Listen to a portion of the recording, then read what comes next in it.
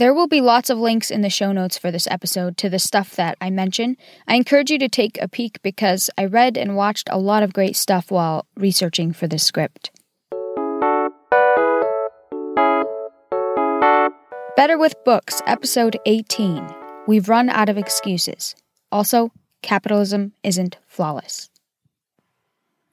I've grown up, as most kids do, confused by many things. But one thing in particular, the notion of finding oneself. In my journal once, I wrote something along the lines of, to find yourself, you just have to look at where you are. I guess I thought I was a pretty witty person.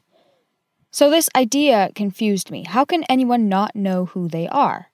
At the most basic level, they are a person looking for themselves, right? You are who you are, whether you enjoy being in the position you are or you want to change or whatever. You are who you are. As Chantal Martin would say, you are you. But Chantal Martin also has another saying, are you you? In fact, that's the sticker of hers that lives on my laptop. And today, after my years-long struggle with this question, I'm ready to answer it, after a fashion, with the help of capitalism and the things that are wrong with it. Also, minimalism. There's some of that in here too. But mostly it's something new. It's a combination of ideas that has, finally, shown me what it means to find oneself. Desire, Buddha says, is the root of all suffering. We want what we can't have, and what we end up getting we end up not wanting. In fact, I'd argue that most of what makes up our lives, at least most of the negative that makes up our lives, stems from desire, and that desire is unfounded and unnecessary. Think about it this way. If you're like most people, you grow up going to school. You try to get good grades, or the adults around you tell you to get good grades. Why? To get into a good college, of course. Why? To get good internships and learn a trade and learn important career skills and network. Why? So you can get a good job. Why? So you can make money. But why? So you can survive, yes, but once that requirement is met, as it is for most of us who live in the developed world, mostly so you can buy a car and house and constantly want new and better things, and upgrade the things that you already own. Why? So you can feel secure. Not just secure in that you have enough to live off of and feel safe, but secure in that you have more than the people around you, and that you matter and aren't a failure in other people's eyes, so that you feel validated and significant. There's two problems with this chain of events, which you might not even agree are problems. Number one, it never ends. There is no point at which you'll have enough if your goal is to have better and more than the people around you and even than your past self.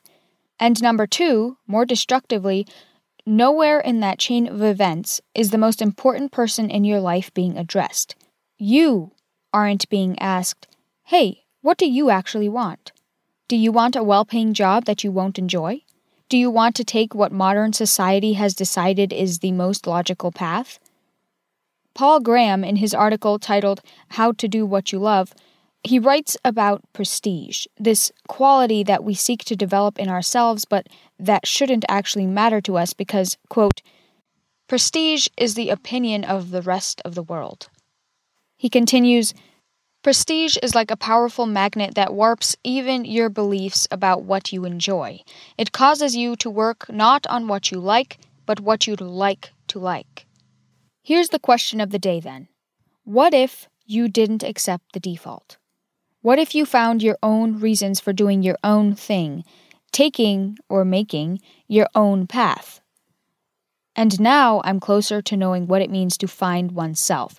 It means to stop accepting the default and to figure out what is the right way for you, personally, to go. In the novel Fight Club, the nameless main character, through the story, was trying to hit rock bottom. And just like the whole finding thing, I was confused. Why? Why did he have to destroy his entire life in order to, what? Become a new person? Live a new life? But as I've researched for this episode, I get it, sort of. It's only once you've hit bottom that you know who you are, you alone, out of relation to the things around you, not in reference to your career or your friends or your taste in music or your choice to buy the most expensive car you could afford, because at the bottom, all of that has been given up or destroyed. At the bottom, there's just you. This famous quote from the book says it better. It's only after we have lost everything that we're free to do anything. Now, the question is, what drove Mr. Fight Club to seek rock bottom? What, in other words, drives us to seek ourselves? One word: individualism. One of my favorite videos by the School of Life, called The Modern World Makes Us Mentally Ill, you can find a link in the show notes, explains how individualism creates in each of us this idea that we are destined for a unique and meaningful life of our own design. But at the same time as we are taught individualism, the schools we go to, the jobs we're asked to perform, the systems we are a part of, are trying to get us to fit a mold. The mold outlined above, the path of going to school, going to college, getting a job, amassing equity. But here's where capitalism finally comes in. What if we don't want to constantly be making and saving more money? Because as much as the modern world is literally 99% an economy run on currency, and as much as we've been programmed to go after money, money isn't this end-all, ultimate, magical answer to all of our problems. And it certainly isn't the answer to who am I and am I me? The truth is, most people live off of much, much less than most of you listening do. Nearly half of the world's population lives off of $2.50 a day. The average American makes about $200 a day. So, even if you don't feel it, you most likely have room in your life to take a break from money and focus on you, on what you want your life to be like. All you need is enough to support you, your family, and your true passions, your side projects, hobbies, the quality time you want to spend with your loved ones, or alone in nature, or in the library, or in the studio. The Austrian writer Marie von Ebner-Eschenbach once wrote, "To be content with little is hard. To be content with much, impossible." Most of what you're working your butt off for, a bigger house, a nicer car, new clothes, eating out, you don't actually need. And if you thought carefully about it, maybe you don't even want most of it. If you tailor your life correctly, tailor it to fit you, if you cut out the excess, you'd be surprised how little it takes to be happy, to live a life of your dreams, not someone else's standards. If you're interested, I've linked to MIT's living wage calculator in the show notes. Humans started out hunting and gathering. Then they developed farming and started staying put. Everyone had the same job, pretty much, because they were all trying to simply survive, and humans all require basically the same things to survive: food, water, safety. So they grew and hunted food, dug wells, and built shelters. Then they built cities, and suddenly they had ways of divvying up the work that had to be done, and specialized trades appeared. But because of classism and racism and scarcity, not everyone could pick out their trade. Not everyone had the same income. Not everyone could live the lifestyle of those at the very top, and those at the very top, the most wealthy, it wasn't lost on the less wealthy that the top people seemed pretty happy to be on top, and that they did everything they could to stay there.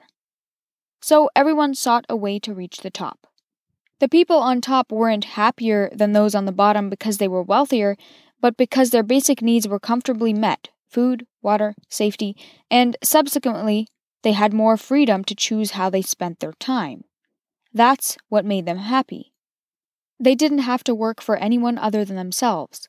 They had time to find out and do what they enjoyed doing. So even as industrialism and standardized education were developed, we were taught to aim for the top, where the most freedom, and the most happiness, could be found. But we're forgetting something if we think that the most happiness can still be found by amassing more wealth, because the people considered wealthy 200 or 2,000 years ago are equivalent to today's very poorest. This perspective is so important.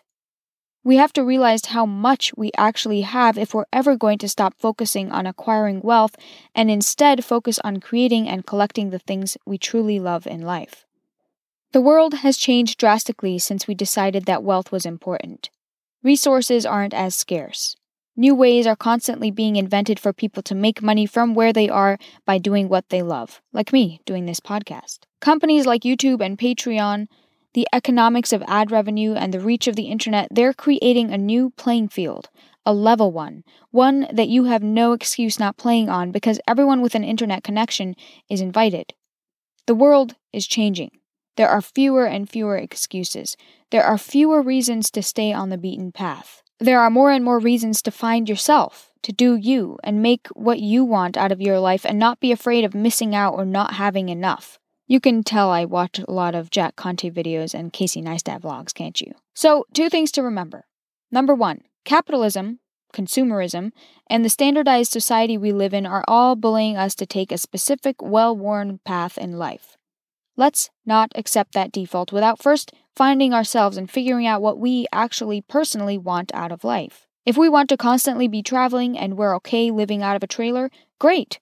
You don't have to make much money to live out of a trailer. If you're okay with a house that has tiny bedrooms but a large yard and a big dining room for your dinner parties, great. If you think you'll be fine taking the bus or subway or a bicycle to work every day, skip buying a car and only rent when you actually need it. Prioritize what you want and don't pay for all the extras that you don't. Number 2, the world isn't what it was even 100 years ago.